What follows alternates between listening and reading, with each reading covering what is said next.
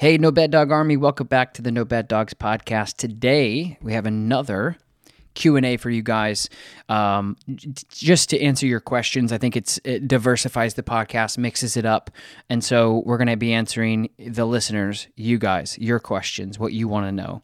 All sorts of different great questions that you guys come in. Again, gives you guys much more value, and it's also just giving you the answers that you guys need, because I appreciate you listening. First question comes from Mom Frank. 5-star review. Thank you so much. Tom's podcasts are filled with great advice and everyday situations that pertain to a lot of struggles I have gone through. And if it doesn't directly correlate to me and my situation, I will still walk away with learning something new. Thank you so much for all that you do. My question is, I have a 19-month-old, so almost a 2-year-old German Shepherd.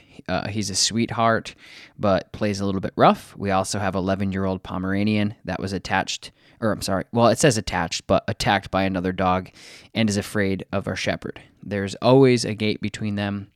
We do walk them together, but the Shepherd just wants to play and the Pom remains scared. Any advice on how to get them together? We would never leave them alone, but we still would like to be in the same room. This is a great question. This is why I love doing this. So confidence from the Pomeranian or the smaller dog is low or gone, deleted, because of an unfortunate attack from a bigger dog. And so now the dog's insecurity is obviously there. I think bringing them on walks is good. I think continuing that, getting them close to one another. I also think that if the Shepherd is playful and the intentions are always great, it's also pretty safe to have them interact with one another just to see how it plays out. You don't want to overwhelm your Pom, obviously, too much and discourage them being around this dog, but it would be a good idea to maybe get them to play with one another just so they can naturally start to even things out. So if the Pomeranian turns on and snaps and growls and corrects the Shepherd, and the Shepherd understands, like, okay, I got to back off or whatever, that's going to be really helpful for you guys. Just because you want the natural balance, so you don't have to. That's what I would do. I wouldn't have to then keep the dog separated all the time, because, like, when I have dogs, like Lakota, for an example, my personal dog, when she goes up to my cat and my cat turns around and bats the dog in the face and sticks up for himself, it teaches her, like, oh, okay, this is how this goes, so we don't take advantage. And that's really helpful for the relationship, because I don't have to constantly monitor the situation. I don't have to constantly figure out if everything's going to be okay. They kind of have this open relationship where the Shepherd might come up and say, hey, I want to play with you. And then the Pom turns around and says, get out of here. And the Shepherd goes, oh, okay, and then runs away. And that way, two things is you don't have to restrict them, so that's like a big stressful thing in your life. But again, this is only going to make sense and be applicable if the Shepherd is, in fact, actually just trying to get over there to, play, or to be playful. And if that's the case, then I would just, again, kind of naturally let these things play out. That allows your dogs to have this balanced relationship. That's my opinion, and that's what I would do. If it becomes too overwhelming where the Shepherd doesn't really know how to have an off switch and the Pomeranian is just terrified and crouched over and just terrified, then that's when you'd say, okay, never mind, this isn't good. Because like I said before, same thing with cats. Like, some cats will just lay on their back and be like, okay, kill me. And that's not really a healthy relationship for dogs and cats to have. You want that confident cat that's going to turn around and smack the dog in the face and say, hey, get out of here. And the dog goes, oh, shit, and then runs away. And they kind of have that cat and mouse game that's safe. So that's my answer on that. It's a great question. Next one comes, this is a long one. Holy crap. All right. Julian Coda, 5-star review. Thank you. Hey, Tom, huge fan of yours. You're actually inspired me to start up my own training here in Pennsylvania. I'm not going to lie. The other day, I thought about this. The amount of people that have reached out to me and had told me that I've inspired them to start their own training company or a business in general is daily, which is so crazy to me. I don't know what it is that's whatever. I don't know what it is about what I'm doing that is inspiring to other people or motivating, but I had somebody actually that was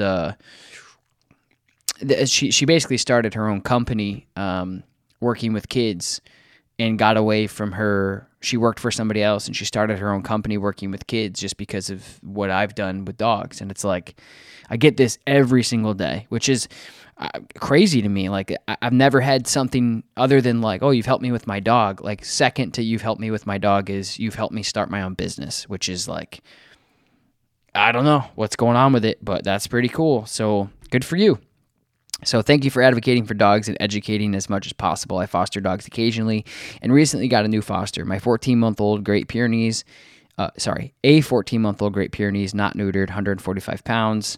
I am his fifth stop in life that I'm aware of. I only know bits and pieces of his life, and I can tell you that he was definitely hit, screamed at, etc., as well as never given any structure or guidance in the home, and people just really weren't good to him. He has the worst separation anxiety out of any personal dogs, foster dogs, or clients that I've ever dealt with. He is a hard time, but being alone, if he's just in a separate room, he will hurt himself trying to get out of the crate, kennel, cars, doors. It's most likely like he can't fathom being alone for any period of time. He was technically at one point a livestock guardian dog at a local farm and got through 6 pastures and 13 feet electric fences.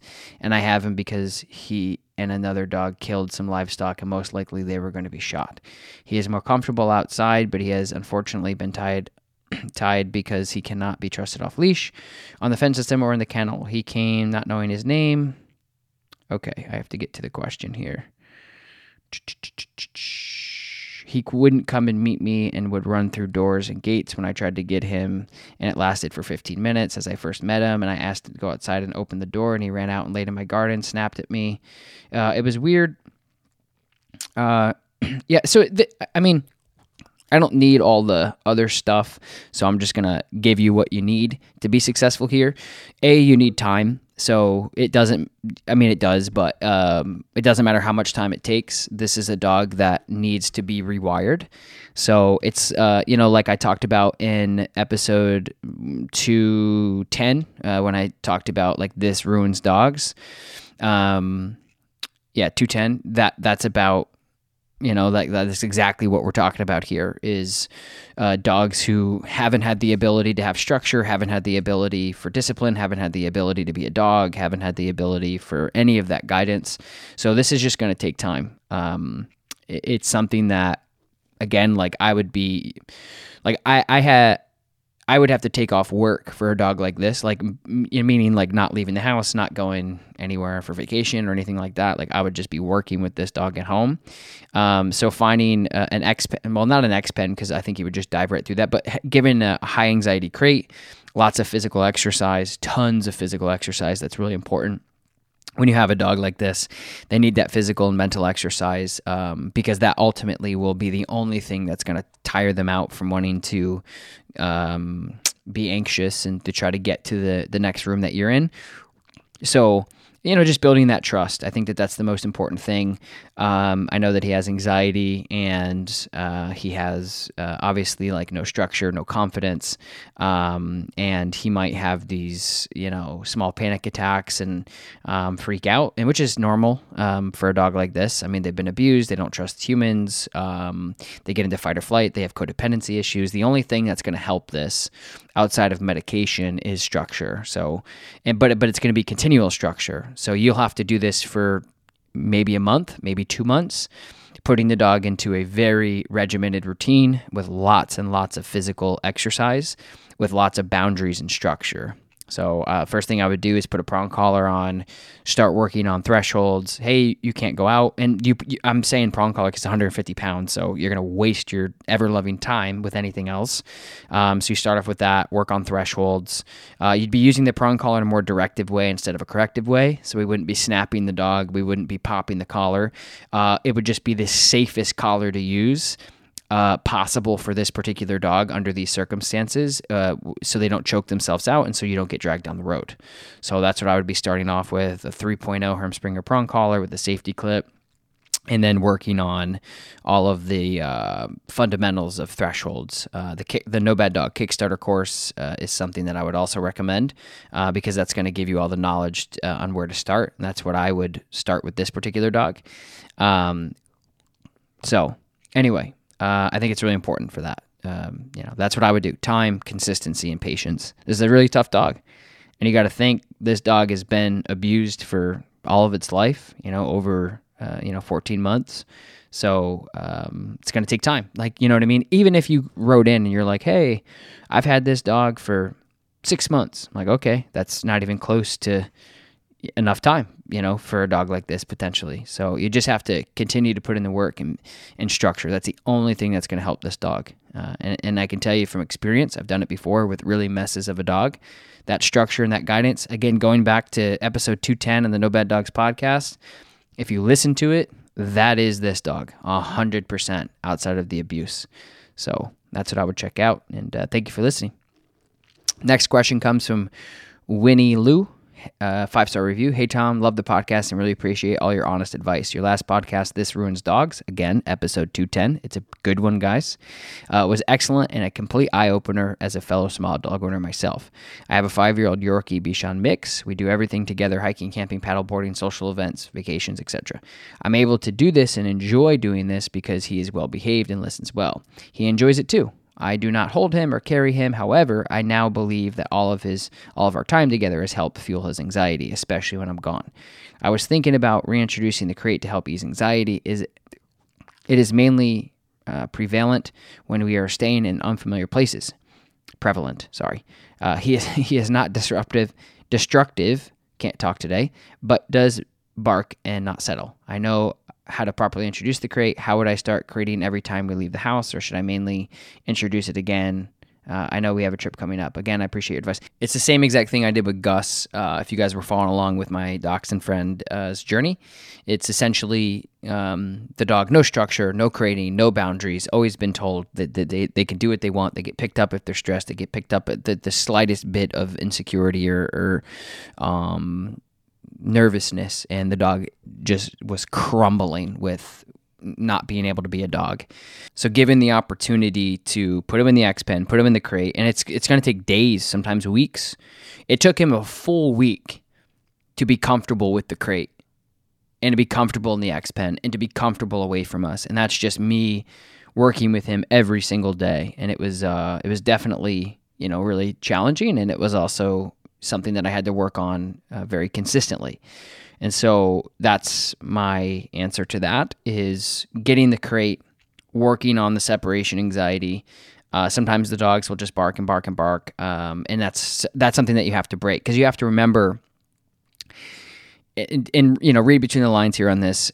Generally speaking, you have to remember that basically when dogs are put into situations, especially for your dog, you put them into a crate, or her, I'm not sure, and then it's bark and bark and bark and bark and bark and bark and bark. So they're not used to being in the crate. They're not used to being in a crate. Boom, step 1. That sucks for them. They're not used to being away from you. Boom, that's step 2.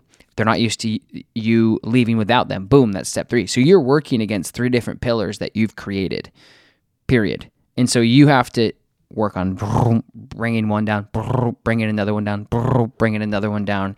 And it's going to take you just as much time hopefully this makes sense. It's going to take you just as much time to develop this relationship with the dog as just as much time as it's taken you to make this dog the way that he or she is. You know what I mean? So if you've been working on this for as long as you have, 5 years old, of like, you're never going to be away from me, you're never going to be in a crate. Well, you have 5 years of things that you have to now go through and break apart, which is really difficult, and it's going to take time. So remember, revisit that podcast 210 and just start doing it, little bits at a time. Don't just cold turkey, like, boom, I'm gone for 3 hours, you're in your crate. Do it for 5 minutes.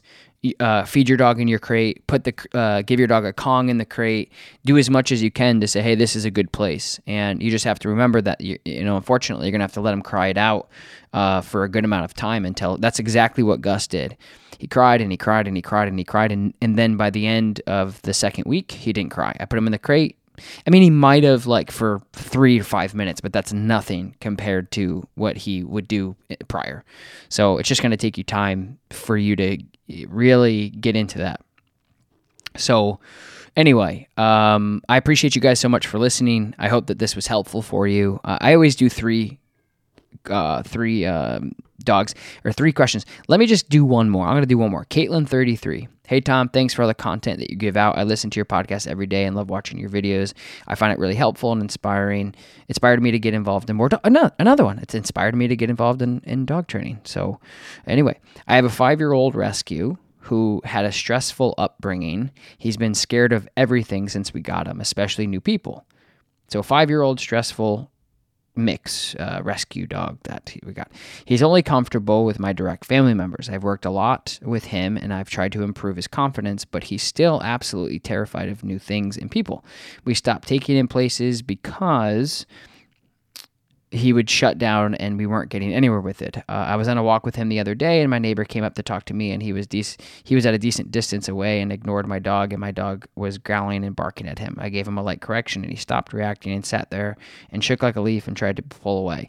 He always would react to people on walks because he's so scared. I'm not sure how to help. His anxiety and extreme danger. I went to a trainer a while ago and he was a year old, and the only thing they told me to do was avoid scary situations and put him on meds. I don't want to drug him. Do you have any tips? Yeah, my tip would be you're going to have to go out and, well, first of all, it's the same thing we were talking about before, is this is going to take time. This is going to be something that you have to do consistently, but it's also something that if the dog was abused or neglected or abandoned or whatever, I mean, these are just all psychological problems that aren't easy to change. These are things that may never change. These are things that could possibly get better. These are things that are going to be difficult for you to overcome because of the trauma that potentially has been created, or the dog is just a nervous dog in general. But what I would be doing is getting the dog out more often. So lots of physical exercise. When anything has anxiety, if you go for a run, if you go for a walk, if you do something strenuous physically and get your cardiovascular system going, get things out of your head, and you just go and go and go, it helps. Like the same thing with me. It's the same thing with, I'm sure, a lot of you guys out at home. If you feel like shit, if you feel depressed, if you feel anxious, if you feel like you're having a bad day, and I can guarantee you this, it's not going to take away all your problems. It's not going to completely make you forget about anything, but I can guarantee that if you go for a run, or maybe you're not a runner and you go for a walk, or you go for a long hike, or you go for a bike ride or whatever, you will feel better. It takes that edge off. It's good for you. It's healthy for your mental health. And it's the same exact thing for dogs. And so that's a lot of what I did with Gus when he was at my house. He was a shell of a dog, insecure, a riddled dog down to pieces. He was happy, but he wasn't happy, right? He didn't know how to be a dog. He was happy in somebody's arms. He was happy next to somebody's feet. It was just a very unhealthy situation for him to be living in. So I walked him every morning, sometimes 4:30 in the morning.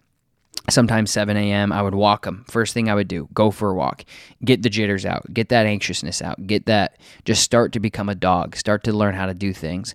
And then, again, like fasting the dog. So if the dog is food motivated, don't feed him breakfast. Sometimes go a full day, no breakfast, no dinner. The next day we go out, we're going to be around other people, not downtown, but around other people. We're going to be eating chicken. We're going to be eating steak. We're going to be doing all these things that the dog is going to be naturally wanting to do.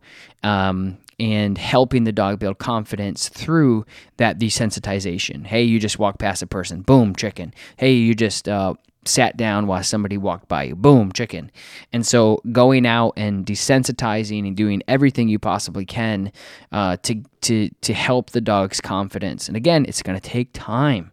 It's an older dog, and not an older dog, but it's this.